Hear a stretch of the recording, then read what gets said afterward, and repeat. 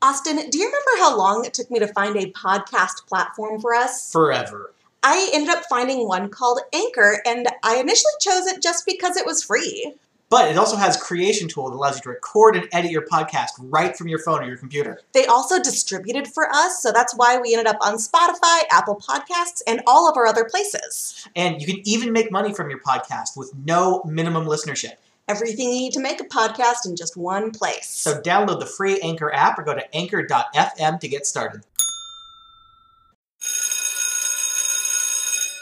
Hi everybody, this is Maddie. This is Austin. And we are Will This Be on the Test? We are very appreciative of you putting up with us last week when we had to put out that largely unedited episode because we both got sick. It was awful.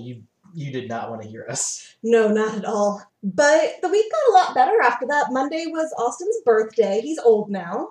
What? The first thing I said to him when he woke up was, "You're a third of the way to 100. Happy birthday." Yeah, I didn't feel at all old at all at that moment. And then he tried to argue that he was that way last year, which didn't help the situation. Yeah, it's like, I'm far more than a third of the way to 100 now. You were 6 months beyond the technical halfway point or something like that. I'm not really sure how math works. I'm not either. But for a brief time, I get to be younger than him. Yeah, enjoy it before you hit my hideous old age. And we keep finding out more and more people who have accomplished more than us by this age. Is she the Prime Minister of Finland? Prime Minister of, I'm going to say Finland. Yeah, who's 34. It's been a crazy couple of weeks. This impeachment stuff is going bananas. Yeah, and again, it's still very possible that just could be trial by combat once it gets to the Senate. I kind of hope so, because the way it's looking now... So you remember in that episode, I said that there really are no rules. The Senate can flat out refuse to hear it. They can start it, but immediately declare a verdict. They don't have to talk to anybody. Well, we've got these politicians who have actually said, we're in deep conversation about this with the White House, and these are the ones who make the decision. Yeah. They're actually saying, we will do whatever the White House says, which goes in direct opposition to what the Founding Fathers intended with the impeachment process. And I'd be saying that no matter what party this person was in. This is not how you're supposed to behave. Yeah. But it's technically not against the rules.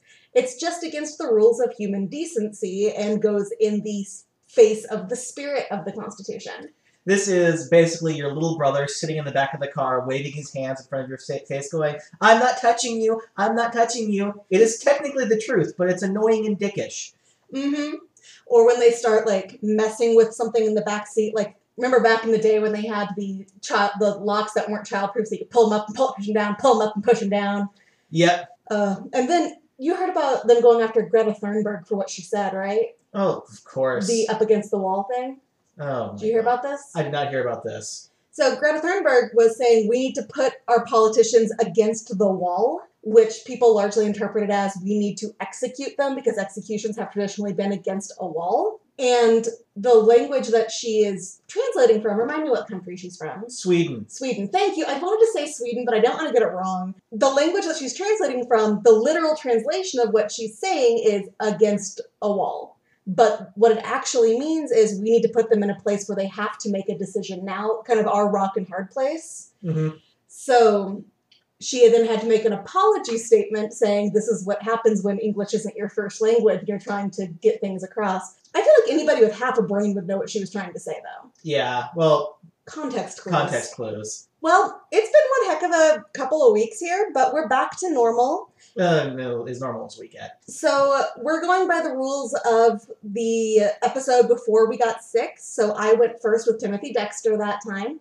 That means Austin gets to go first this time. Yay! And I've got a awful, horrifying one for you. Are you ready for this? Excellent.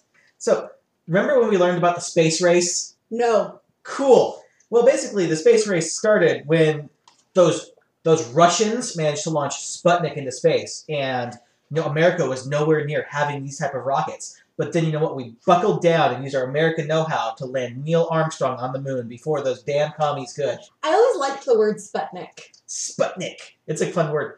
And, of course, like we learned about Sputnik, which was in 1957. It was the first man-made satellite. It was launched by the Russians. And then they had another big first, which is the only other thing I learned about them in school, which was Yuri Gagarin.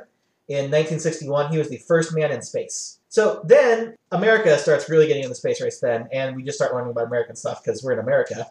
And we don't learn any more about the Soviet space program, which was more advanced than ours when it all started, but we caught up.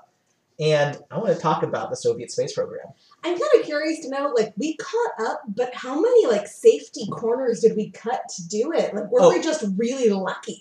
Oh, no, we cut so many fewer corners than the Soviets did. Really? And I'm going to talk about that. Okay. First, I'm going to talk about another big first they had, and this guy is a absolute badass. It's Alexei Leonov. He was the first spacewalk, so he was the first man to leave a space capsule and do the spacewalk thing. I do know this one, yes. He was outside the spacecraft for 12 minutes and 9 seconds, and he was connected to it by a 16-foot tether. So he was just kind of floating in space, like proving that you could survive in space in these spacesuits. Can you imagine how terrified he must have secretly been the whole time? He was even more terrified than we thought, because it didn't go so very well. His spacesuit inflated in the vacuum. Oh, no. Yeah, and as a result, he couldn't bend his arms well enough to take photos of the ship while he was on a spacewalk. Uh-huh. And he also could not fit back in the hatch. Oh, no. So he actually had to drain air off of his spacesuit to be able to fit in the hatch and get into the spacecraft after he'd been on a spacewalk, because his spacesuit inflated like a giant bubble. So after this,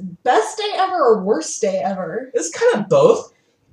He also almost died of heat stroke. While he was out there, or when he came back? While he was out there, because, you talk about, space being super cold. Mm-hmm. Well, if you're in the sun, space is also dangerously hot. So space is Arizona. Yeah, space is either so cold it'll kill you or so hot it will kill you. There is no in between. Oh wait, so space is Kansas. Yeah.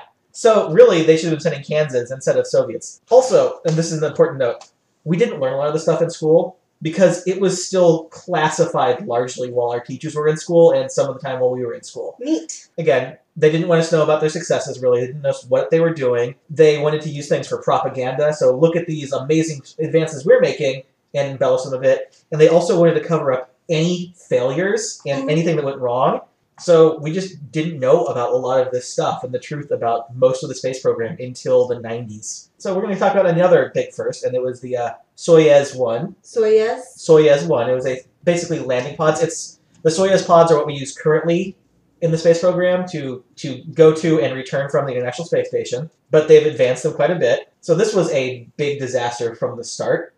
It was piloted by Colonel Vladimir Komarov. The solar panels, when they launched, did not deploy properly, so the spacecraft was losing power rapidly, and it couldn't operate a lot of its, guidance things or its stabilization system. So he was basically just freely tumbling in space instead of, not tumbling in space. And the manual system they had in place as a backup did not work particularly well. So he was basically just out of control in space. There was a second launch that was going to come up shortly after that to rendezvous with him, but the launch also didn't go well because right before they did the launch, there was a big thunderstorm that affected the electrical system in the other pod that was going to come up and meet him and hopefully repair him. So they scrapped that mission. So he was going to try and land this thing in a not ideal conditions, and in the descent, the pod got tangled in its parachute, and it impacted at 140 kilometers an hour into the Earth. 89 miles an hour. Thank you. Americans. This was a notable first because it was the first death in flight in a space program. So that was the Alexei guy? That was Vladimir Komarov. Okay. Alexei didn't die until this year. I think it was in October 2019. Oh, wow. Yeah. He was pretty much a badass. Did he tell everybody about the aliens he saw? No, but he did write some books with American astronauts to talk about space and really worked with people to talk about the Soviet space program. And he wrote a book that's pretty neat. I want to read it. And aliens. Yes, there were aliens. Fine. So that was Soyuz 1. Let's talk about Soyuz 11. Okay. This was another gigantic disaster. It depressurized in descent, and the crew asphyxiated. Yeah, that's what would happen. Yes. The crew, Gregory Dobrovolsky, Vladislav Volkov, and Viktor Patsayev, the crew of it, all died in space. They were the first deaths to actually occur in space. Alexei Leonov, the first spacewalk guy we were just talking about, he was going to be originally was the commander of this mission. But they pulled him off because they wanted him to focus on the Soviet moon mission because it involved a spacewalk, and he was currently the world's expert on spacewalks. So they wanted him involved with that. He had some concerns about these pods, and his big problem was that they didn't trust a lot of these automatic systems, and was insisting on like manual checks of these various valves and things that they were using. His advice was ignored, and they think that's what led to the pod depressurizing. Was they didn't do a final check, and some things just were left open, and all of the air went out of the pod. It's amazing how often that happens, that there's an expert saying, guys, this is going to kill somebody, or guys, this system is broken, we need to fix it. And they're like, we know better than you, expert on this situation. But again, they're not sure if they did or not, because again, they all died, and there weren't really great records. Side note, we know that they died in descent, but because the Soviets were so secretive about everything, we didn't know their exact cause of death for years, and it freaked out American space programs, because we didn't know how they died, and there were lots of scientists at the time claiming that they died due to prolonged exposure to weightlessness. Huh. Yes, not true. And so that was the early explanation. So it freaked out a lot of people working on Skylab, the American space station, at the time. So it was a little terrifying. And again, because they didn't tell us, and we were basically left guessing. We didn't know what was going on. Oh, also on Soyuz 1, there is an urban legend that the NSA in a listening station somewhere, wherever, I think it was in Kyrgyzstan or one of the stands, heard his radio communications as in his descent, and that he was basically cursing at the flight engineers and people running this program, and basically promising to come back and haunt them. I hope he is. That was proven to be not true. I still hope he is. But it was one of those good old-fashioned Cold War American know-how, and look at those commies propaganda at the time. My printer just went off. I don't know why. I probably said some magic printer words. You said NSA. They're printing off things and telling us. Oh no, they are printing us. Oh, we're getting our script from the NSA. I wasn't supposed to talk about them because they listen to our podcast. They listen to everything. They do. I really feel so sorry for the NSA guy who is tasked with listening to our podcast. I was thinking the other day, the NSA, they're trying to look out for these red flags in your searches or whatever. With the true crime phenomenon that's happening, they have to parse out murderer or wannabe detective. Or just curious bored person at work. Not that I've ever done that. You're never bored at work. Never bored at work. Actually, I'm very, really bored at work. I love my job. I do too. So we're going to get out of the big tragedies and start talking about the Soviet lunar program. Okay. Which was the Zond and the N1/L3, which again were classified until 1990, and we didn't know anything about them. We knew that they existed, but we didn't know any of the specifics. So basically, the Zond program was from 1967 to 1970. It was basically a smaller rocket that couldn't launch. It was small enough it could launch you to go around the moon and slingshot back, but it wasn't strong enough to launch you into an orbit of the moon.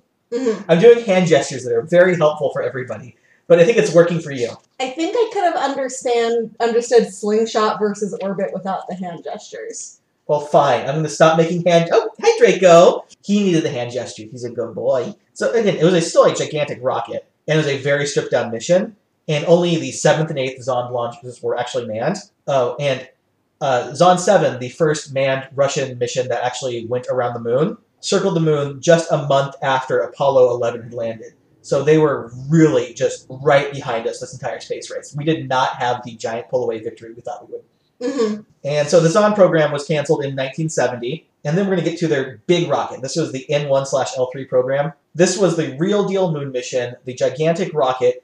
It was still smaller than the Saturn V rocket, which is what we used for the Apollo program to get to the moon, which is still the largest rocket ever created. And did you know that we have lost the plans to the Saturn V rocket? Wait, so they're called both? Okay, Saturn is the name of the rocket, Apollo is the name of the mission? Yeah, so basically the Saturn V rocket is the big rocket part. I'm making very obscene gestures doing this. And the Apollo part was the manned little crew pod up at the top. Draco! Draco wants to be in the podcast. He's putting his face directly in front of the microphone. Draco. Okay, so the Saturn V was the big rocket part that did all the launching, and the Apollo part was the tip. The tip was the important part. Was the tip up at the top. Yeah, I win. where it had all the crew and stuff. It was the payload. So this big rocket would thrust up there and deliver this payload all over the face of the moon. And Draco! Okay, buddy, you're going down. You know that thrust is my least favorite word? Like, Is thruster moist? yeah, it is.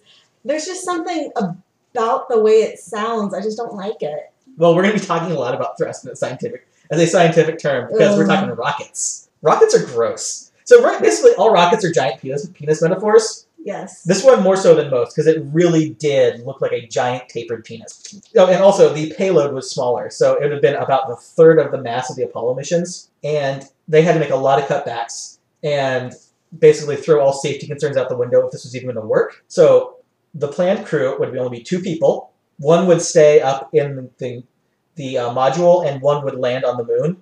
There was no docking tunnel between the 2 parts of it.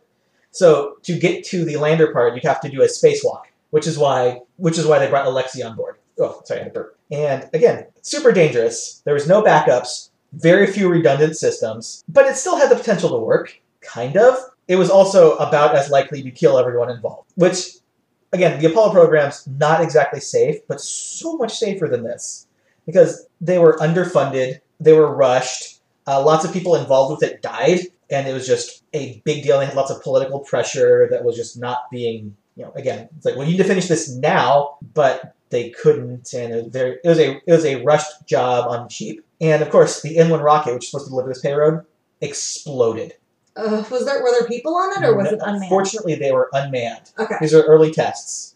Actually, the second launch attempt crashed on the launch pad and caused one of the largest non-nuclear explosions in history. Wow. And we didn't learn about this until the 90s. This was very, kept secret. The actual largest non-nuclear explosion was when Tyra Banks got really mad at one of the models in America's Next Top Model.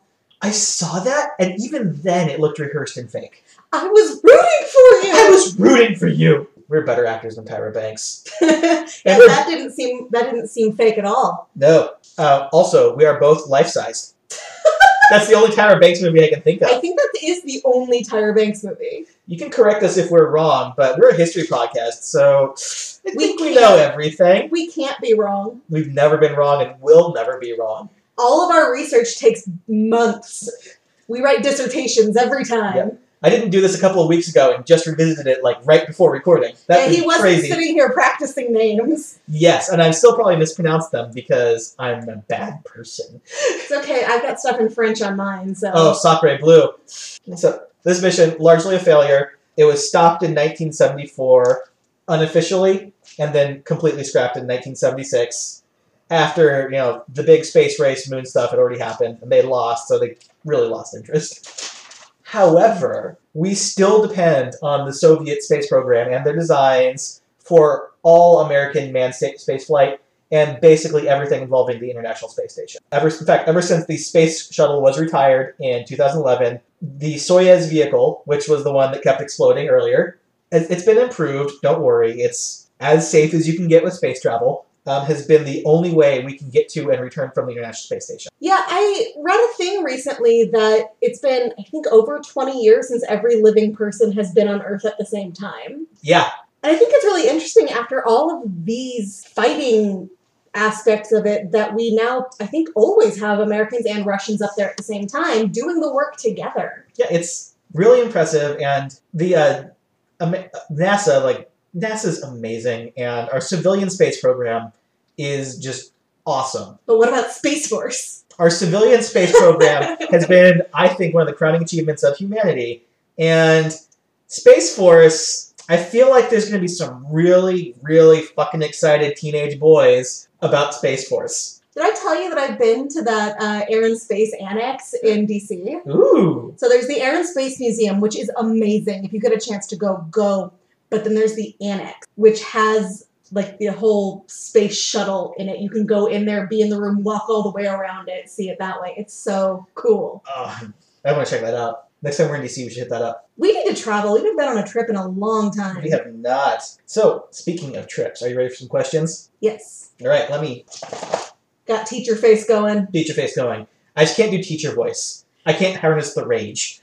I can't do teacher voice intentionally. It has to come out naturally, and then I get really upset afterwards. Like, I've actually just gone into my room and cried because I don't like it. Oh no. It's like you're like possessed by some ancient teaching avatar. Exactly, because I was always the teacher who was like, let's talk this out, let's figure out what's going on. I didn't lose my temper or my patience very easily, but when it happened, Austin was there once. I'm still afraid.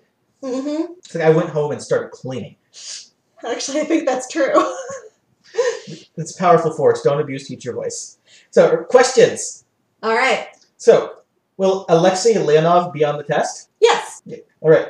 Will the fact that because of budget cuts, we are now dependent on Russia for manned spaceflight be on the test? No, we can't admit that we are ever having any financial problem. Well, the fact that even though America won the space race, it was actually fairly close be on the test? I think it would now. Yeah, because again, like when we were learning this stuff, it was fairly recent news, and it probably wouldn't have been made its way to teachers other than like ones in very specialized fields about all of this stuff. Yeah, 1990, we would have been 4 and 5. Yeah. I can't remember when I first learned about any space stuff. I don't think it was ever a focus in any of my classes. I'm sure it came up in elementary school a couple of times, but it was never, I don't think it was ever a whole unit.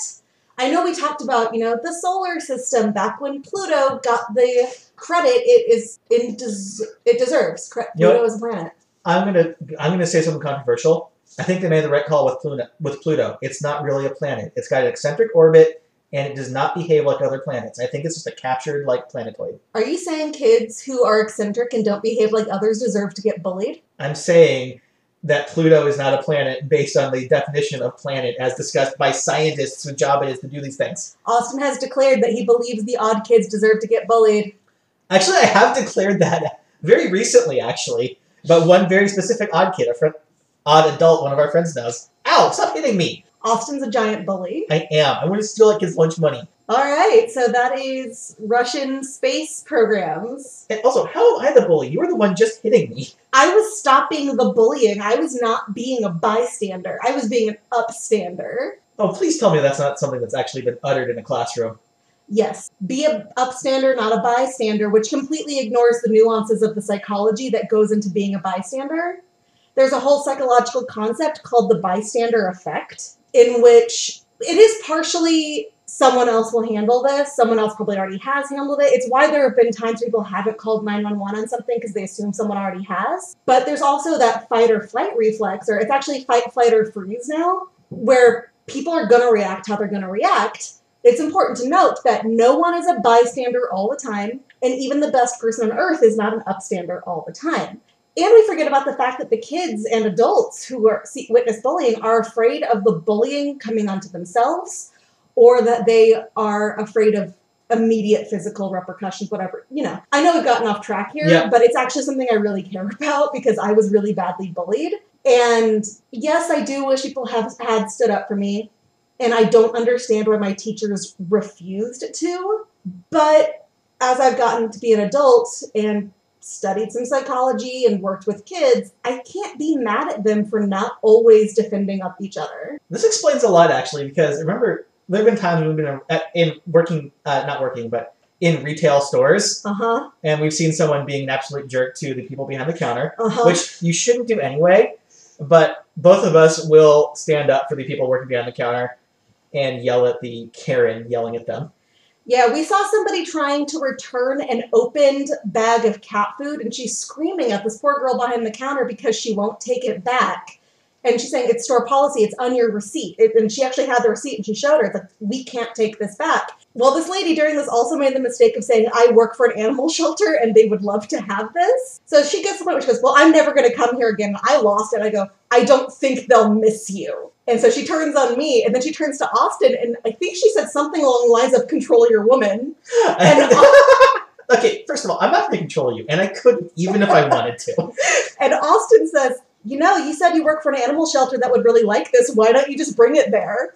And that's when she left. Oh yeah, my favorite part was when she said, well, just wait until my husband gets home and hears about this.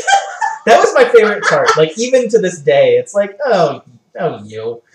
And then afterwards, like, I started shaking because I'm a confrontation averse person. I don't like being confrontational. And so I'm always afraid it's going to somehow come back and bite me. But I feel like we did the right thing. She was being abusive. And I'm like, give it to me instead. I have the option of leaving. She doesn't. So turn it on to me. Oh, dude, so many times, like, when someone's been, like, an unreasonable idiot at the desk, it's like, I just wish, like, someone would pipe up from behind them and tell, like, even if just like, hey, move it, loser, we've got stuff to do and places to be, I need to get my stuff done. Even that, just, like, interrupt and break the cycle. Just help a brother out. Yeah, in all the years I worked retail and food service, I could probably count on one hand the number of times somebody else in line said, hey, you're not acting appropriately.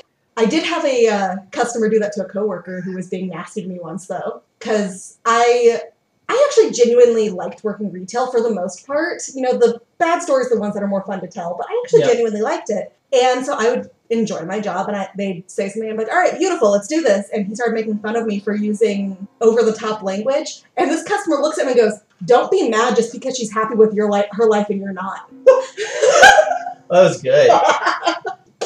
All right, let's get on to my story. Yep. Which is actually about people standing up. Yay! All right, so one of my favorite musicals of all time is Les Miserables. A friend of mine has this theory that you either like Les Miserables or you like Phantom of the Opera and you don't like both. That is true for me because I like Les Miserables and do not like Phantom of the Opera. Same here. The music to Phantom is, of course, beautiful, but I've seen it and I'm like, okay, that was a waste of my 3 hours. But I do like Gerard Butler was the Phantom in the movie, and he was so good, and I consider it personally insulting that he doesn't continue to do movies, or musical movies. Oh, he does movies. He does movies. We could go watch, I think, was it Angel is Down, his newest one? Gerard, you're so beautiful, and you have such a voice. Why are you doing this? Oh my god, why wasn't Gerard Butler Javert? Yeah. Oh, dude. Like, I've worked on Les Mis, I've seen it a few times. I actually really love the movie, except for Russell Crowe as Javert and Sacha Baron Cohen as Thénardier. I don't care that he doesn't look like the character. I hate that Sacha Baron Cohen is clearly, like, in the middle of a hissy fit the whole time because he has to sing live. However, there is one major misunderstanding that I am addressing about this today. It is not set during the French Revolution. It is set during a French Revolution, right? Not exactly. Oh, really? It's actually in between the two French Revolutions. This is a separate thing.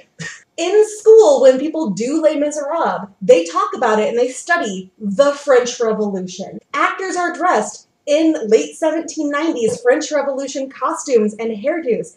And even Tom Hooper, who directed the movie, said he agreed to do it because of how much he likes the French Revolution. This guy directed the whole movie and apparently thought it was about the French Revolution. But it's not.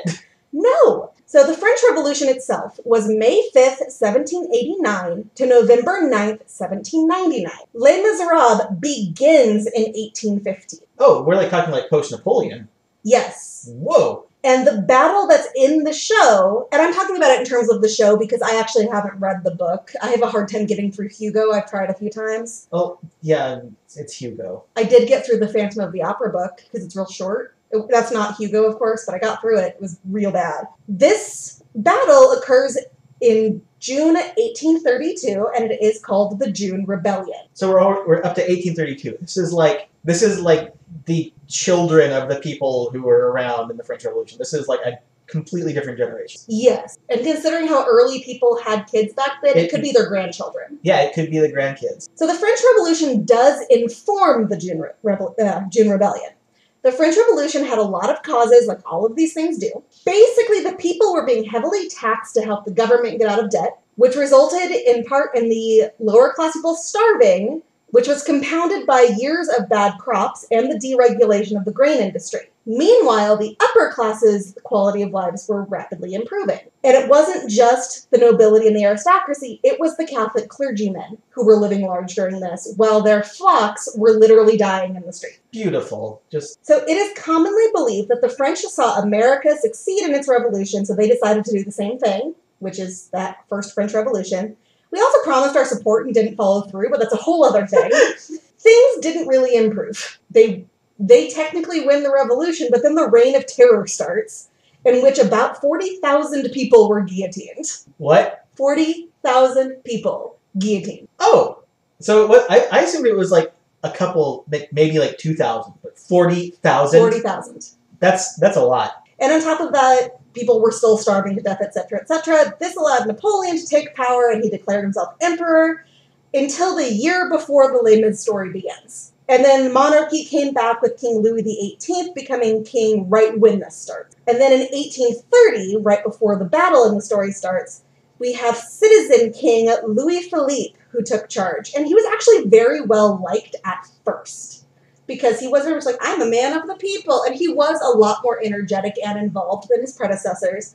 But the income gap and other living conditions became more apparently different. Now we get to the June Rebellion, which is also known as the Paris Uprising. The time leading up to it was not too different from the time prior to the revolution, except cholera showed up in 1832. 18,402 people died in Paris alone, with over 100,000 people dying throughout the country. Damn. It was so bad that poor areas started to suspect the government was poisoning their water. I couldn't find anything that said they were. It was just suspected. Well, this was like still like they're like, oh, cholera is caused by bad smells. The whole miasma theory. They seem to know that the water had something to do with it because, like all communicable diseases, it can be spread through dirty water. However, it ultimately killed two well-known and important people, the latter of which ultimately sparks the battle. The first was Casimir Pierre Perrier, who had done his best to avoid military interventions, declared France the protector of Belgium, and he visited a lot of hospitals once cholera broke out. Oh, no.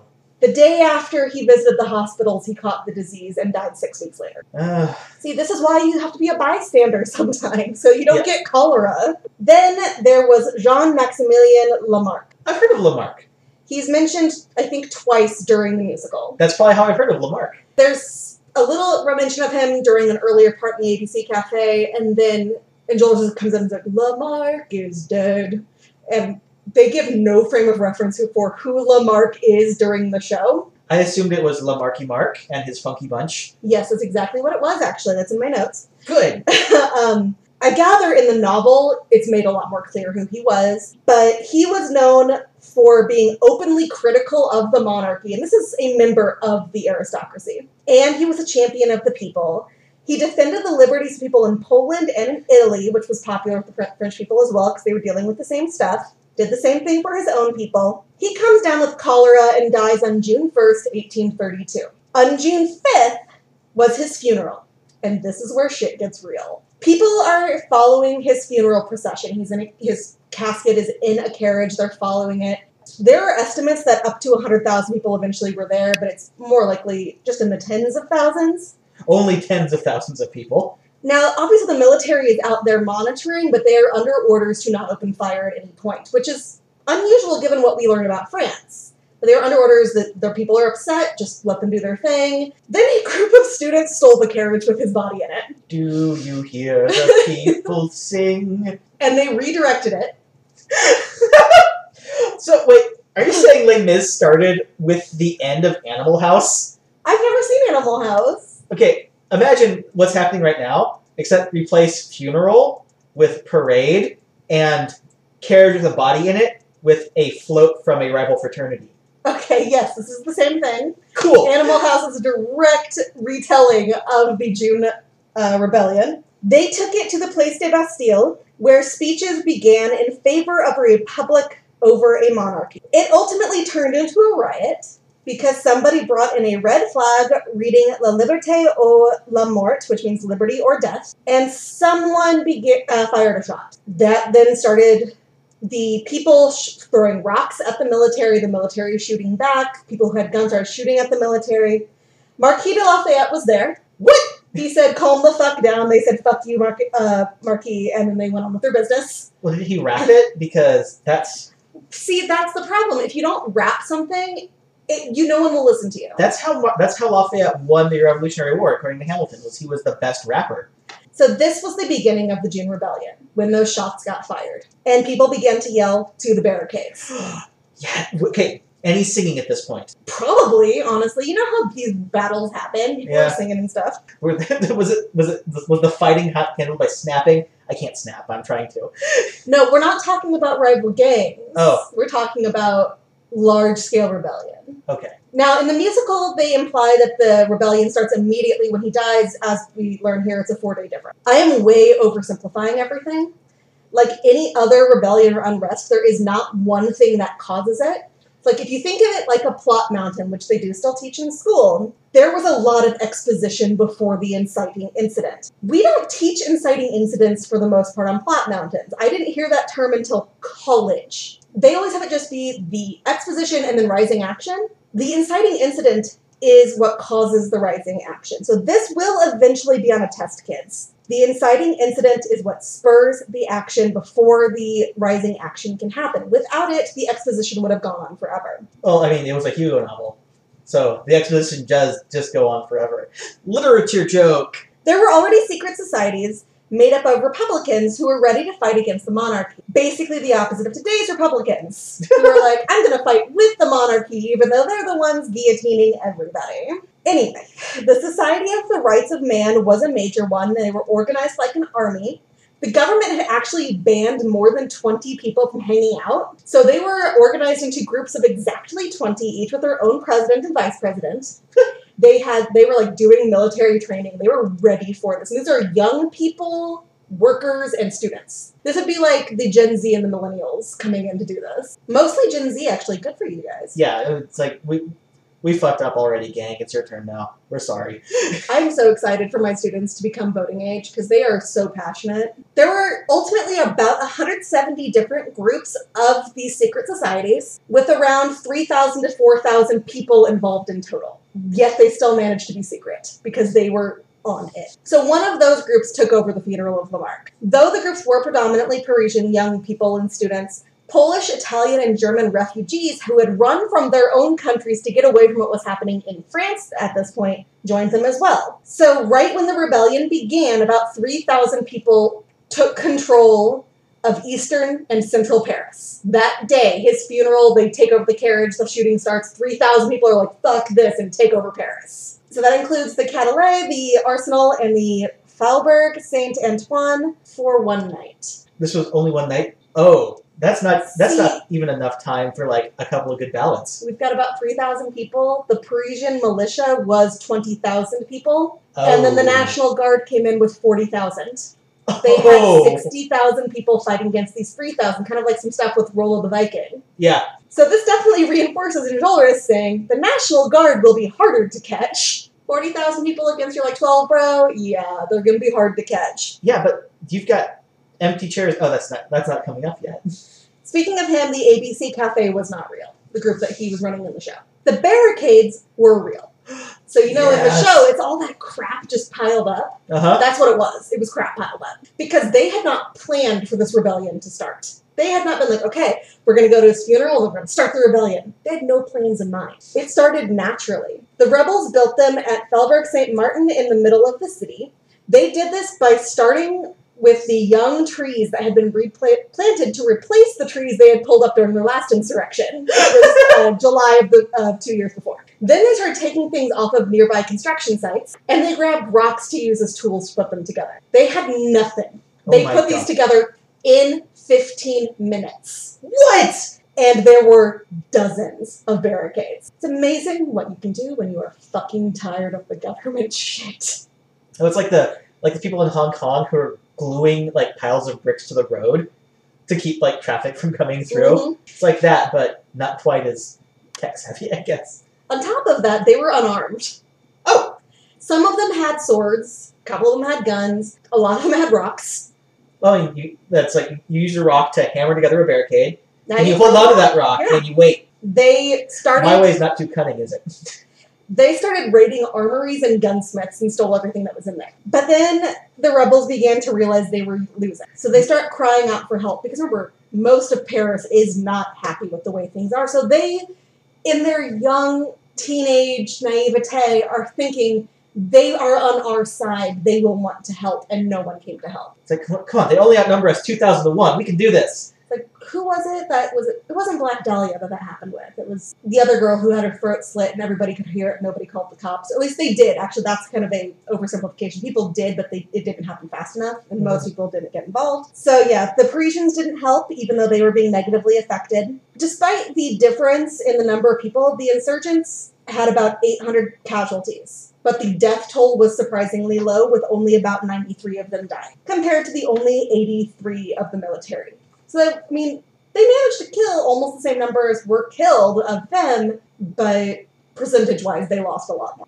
Were there cannons? Because I remember there being cannons. Not that I found in anything. Man. On the morning of June 6th, they were completely surrounded. And Louis Philippe, the citizen king, came out to show everybody he's still here and he's still in charge. I don't know where he'd been up until that point. Golfing. The final battle was at Clotre Sainte-Marie, I don't know, in the early evening of June 6th. And that's where everything stopped. And the battle took 24 hours. Obviously, afterwards, the government portrays them as extremists and terrorists and claimed they only represented a small group of Parisians. There were also threats of military law. Then they figured out who was waving the flag. There was a painter named Michael Joffre, and he was sentenced to death, which was commuted to a prison sentence. Then they found out it wasn't him. The real person was found, but they quickly figured out that he was mentally unwell, so he was put in prison for a month, and then he was let go. Wow. Now remember, this is coming after 40,000 people were guillotined for basically no reason. There were 82 additional trials after this. 7 resulted in death sentences, all of which were commuted to prison sentences. Nobody actually got executed as a result of this. What? Mm-hmm. The Second French Revolution happened 13 years later in 1848. They overthrew Louis Philippe, but their victory once again did not lead to long-term change. So where was Hugo? Yeah, what was Hugo doing during this? He actually wrote this book because he was there. He was writing a play in the Tuileries Gardens, because of course he was, and he starts to hear gunfire. So he's like, I'm gonna go check this out. So he gets up and the gate's closed. He looks at the guard, he's like, can I go? And the guard's like, I guess. It's like, so he's completely safe. He's, instead of going home, which he could have done, and the streets are empty, he's like, I'm gonna go check out the gunfire. Somehow he gets stuck between the barricades. And then the gunfire starts up all around him. And so he went up against a wall between 2 pillars and hid for 15 minutes while bullets are shooting past his face the whole time. So he was not fighting on either side. He was just there and stuck. But because of this book, we know about this battle. It likely would have been forgotten by history because it was a blip in the radar. This was one of the very few works that actually delves into it as something that mattered. Because, it's young people, and it's young people just acting badly. It's young people in love. Okay, my interpretation of that whole thing's like, the Marius, what's wrong today, I've never seen him ooh and all that whole part. I always viewed it as sarcastic, that Marius is always like this. He's got a new girl he's in love with every week. I've never seen it performed that way. I've always seen it performed earnestly. It's like, Marius, you're in love for the first time, and I believe that. Where I'm like, what I'm hearing when I hear the words is, Marius? Again? Really? That seems more like the conversation guys would end up having about this. Yeah, it's like, oh, cool, you got a girlfriend, fun. But if he's like Marius, it's like, oh, Marius, another one? Oh, I've never seen you so in love. Yeah, he's the guy that shows up every week. I found the one, and the guy's like, we don't talk about this. Is Marius Ted? Oh, God. Did I just ruin Les Mis for you? No, because Marius is kind of like Ted from How I Met Your Mother is what we're talking about. But it could be worse. He could be Ross Geller. Because it looks like he and Cosette actually are happy at the end. I mean, I don't know. We don't know if they ever end up on Le Break. So, since we always seem to think this happens during the French Revolution, I feel like Hugo would be pissed off. Because the whole point was that this was this one battle waged by children who died trying to save everybody from this dangerous monarchy that was killing people in the streets and not helping them get better, not helping them not starve. This battle fought by children, and now we're, for the musical, which is more widely witnessed in whatever way than the book, the musical puts it out as the revolution. Yeah. So, like in Les Mis, the barricades were very real things, but they're also symbolic of what people can do when they're really trying to stand up to the man. Yeah, I mean, let's go back to that episode of Quarters we watched where that woman moves all her stuff onto the street. That was one old lady overnight built a barricade. Imagine 3,000 really angry young people. They could build a way better barricade than that old lady did. Yeah. I believe it. Kids, we believe in you and your ability to save the world. Just please don't get into gunfights with angry French militia. Yeah, or the National Guard. They'll be real hard to catch. They will be very hard to catch. Are you ready for some questions? I am ready for some questions. Will the fact that the government deified their own side and called the rebels extremists be on the test? Oh, that is a good one. I'm going to say no. But there will be that one teacher who mentions that, but as subtlety. It's this is a thing that happened, and let you draw your own conclusions from that. That was definitely not me. I always abided by the perfect script. On a history test, will the fact that Les Miserables is not set during the French Revolution be on a history test? Yes. On an English test? No. On a theater test? Absolutely not. I think it depends on the teacher and how much research they did. Well, it's the teacher's okay, I can tell them the truth, or I can have costuming and sets go real smooth. Well, the thing is, as long as the kids know what they're actually doing, I don't care that the costumes in a high school show are wrong. As long as they're not grossly wrong, I'm okay with it. But make sure they actually know what they're doing. That's only fair. So you're saying my production of Les Mis, in which everyone was wearing hammer pants and sunglasses, and we just changed all the songs to MC Hammer, and it actually wasn't Les Mis, it was just MC Hammer the musical. Yeah, you calling it Les Mis was very confusing. It sold tickets. And will the fact that the rebels hijacked a funeral and stole a coffin with a significant figure without the military initially shooting them down be on the test? Oh, my heart says yes, but my common sense says no. I love that, though. It's like when Shakespeare stole a theater. You see what's wrong, and you in the dark of night are like, I'm gonna take care of this shit. Yeah. Oh my god, I forgot that Shakespeare stole a theater. I'm gonna cover that at some point. Oh. I feel like Shakespeare, I thought about doing just one Shakespeare episode, but I think I'm gonna have to do a few, because there are just really interesting little points about him. Okay, I just love that this thing about, this little blip of rebellion involved Victor Hugo getting lost and ending up in the middle of a revolution, and a bunch of students stealing a coffin. I know, isn't it great? I feel like they took the right direction with this by making it very serious, but I feel there's an argument to make this as ridiculous as possible and have it be a farce. We're gonna Weekend at Bernie's this whole thing. Lamarck's not dead! Lamarck's not dead! We'll just put some sunglasses on him, and we'll put him in a different carriage, and we'll have a stick, and he'll be waving to the people, and then someone will be standing behind him doing a puppet thing, and I'm dancing. I've actually never seen Weekend at Bernie's either, but I don't feel like I need to. I have not seen Weekend at Bernie's, but I know enough. Yeah, it's one of those that's so far into the normal psyche that I don't think anybody actually needs to see it. Yeah. Alright, so what did you learn today? I learned that they stole a coffin and started a rebellion. That's great. I know. French kids, proud of you. It's oh my god, okay, not that I want anyone to start a rebellion by stealing a coffin, but maybe if you learned your history, this would have happened again by now. Be an upstander, not a bystander. Steal a coffin. What did you learn? I learned that Alexei almost died because that was never brought up. I knew he was the first spacewalk guy. I didn't know that nothing worked and he probably should not have made it back in and definitely not back down. Oh yeah, it was again, they covered up everything that went wrong, but it's first spacewalk.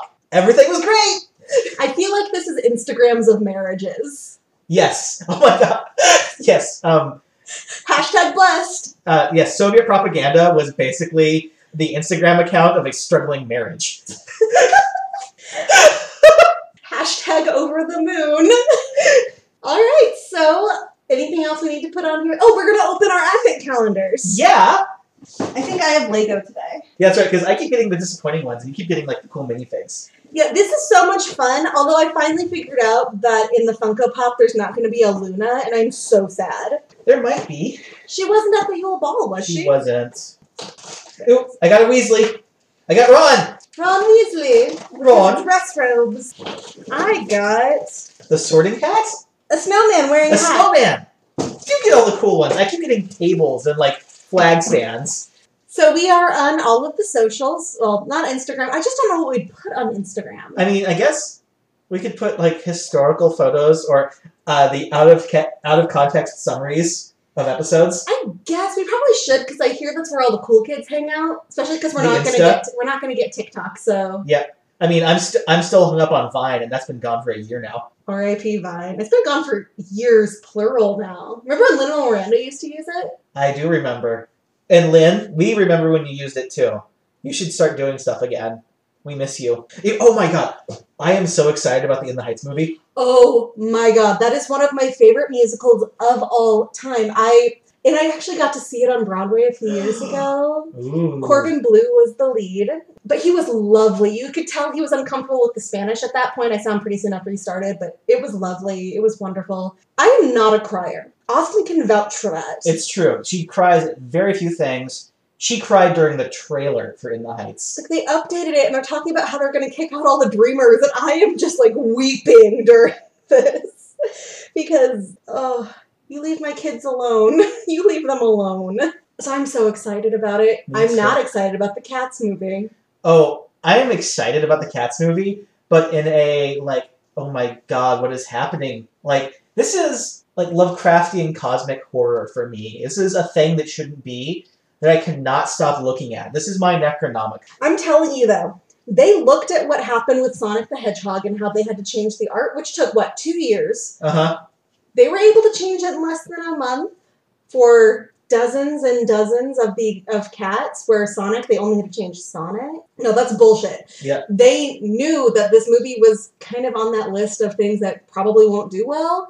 So they released it with these horror movie faces to get the thing shared around more.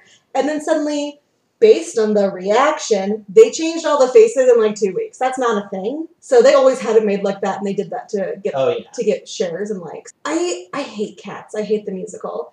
And now I'm glad they're putting a plot in it, I guess. But are you though? I feel like Cats works best as like this fever dream. The thing that works about Cats on stage is the makeup and the artistry of the technology for it. And they took all of that out of this. They have CG faces for reasons I will never understand because the music or the makeup is so gorgeous. And there are spectacular makeup artists out there. And instead they CG'd their faces, and I don't understand why. I think it's because Taylor Swift can't dance. I love you, Tay-Tay, but... I do like that they kept things to scale of Cats. That's one of the things that works about the stage musical, too, is everything's to their scale. But you didn't have to make them small. You make the stuff around them big. That's how it works. Anyway, we're on the socials. We are on Facebook at On The Test Pod. We are on Twitter at On The Test Pod. You can find us at onthetestpod.com.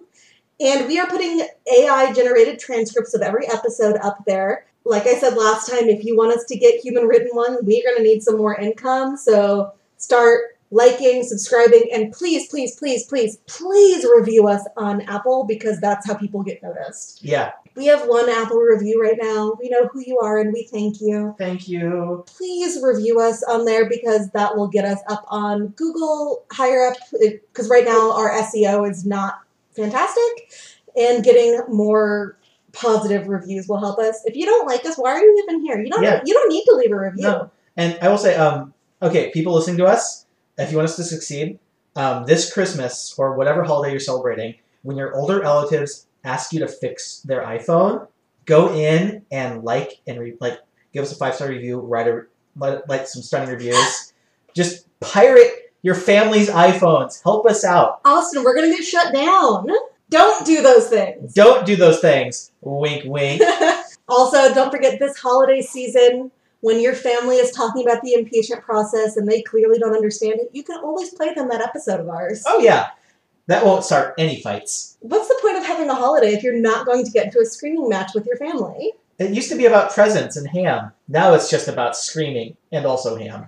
All right, guys, we're getting into normal day-to-day conversations. So anyway, let's talk about our grocery list. I noticed we're running low on garlic. I think we need to get garlic. We're getting that through Imperfect Foods. Imperfect Foods sponsor us. We love you. Yeah, it's like we'll sponsor anyone, even Hallmark at this point. No. Okay, fine. We won't sponsor Hallmark. Screw them. Yeah, that's That's baloney that's happening over there. Anyway, I could get into another rant. I won't. We love you. Thank you for listening. And Class dismissed.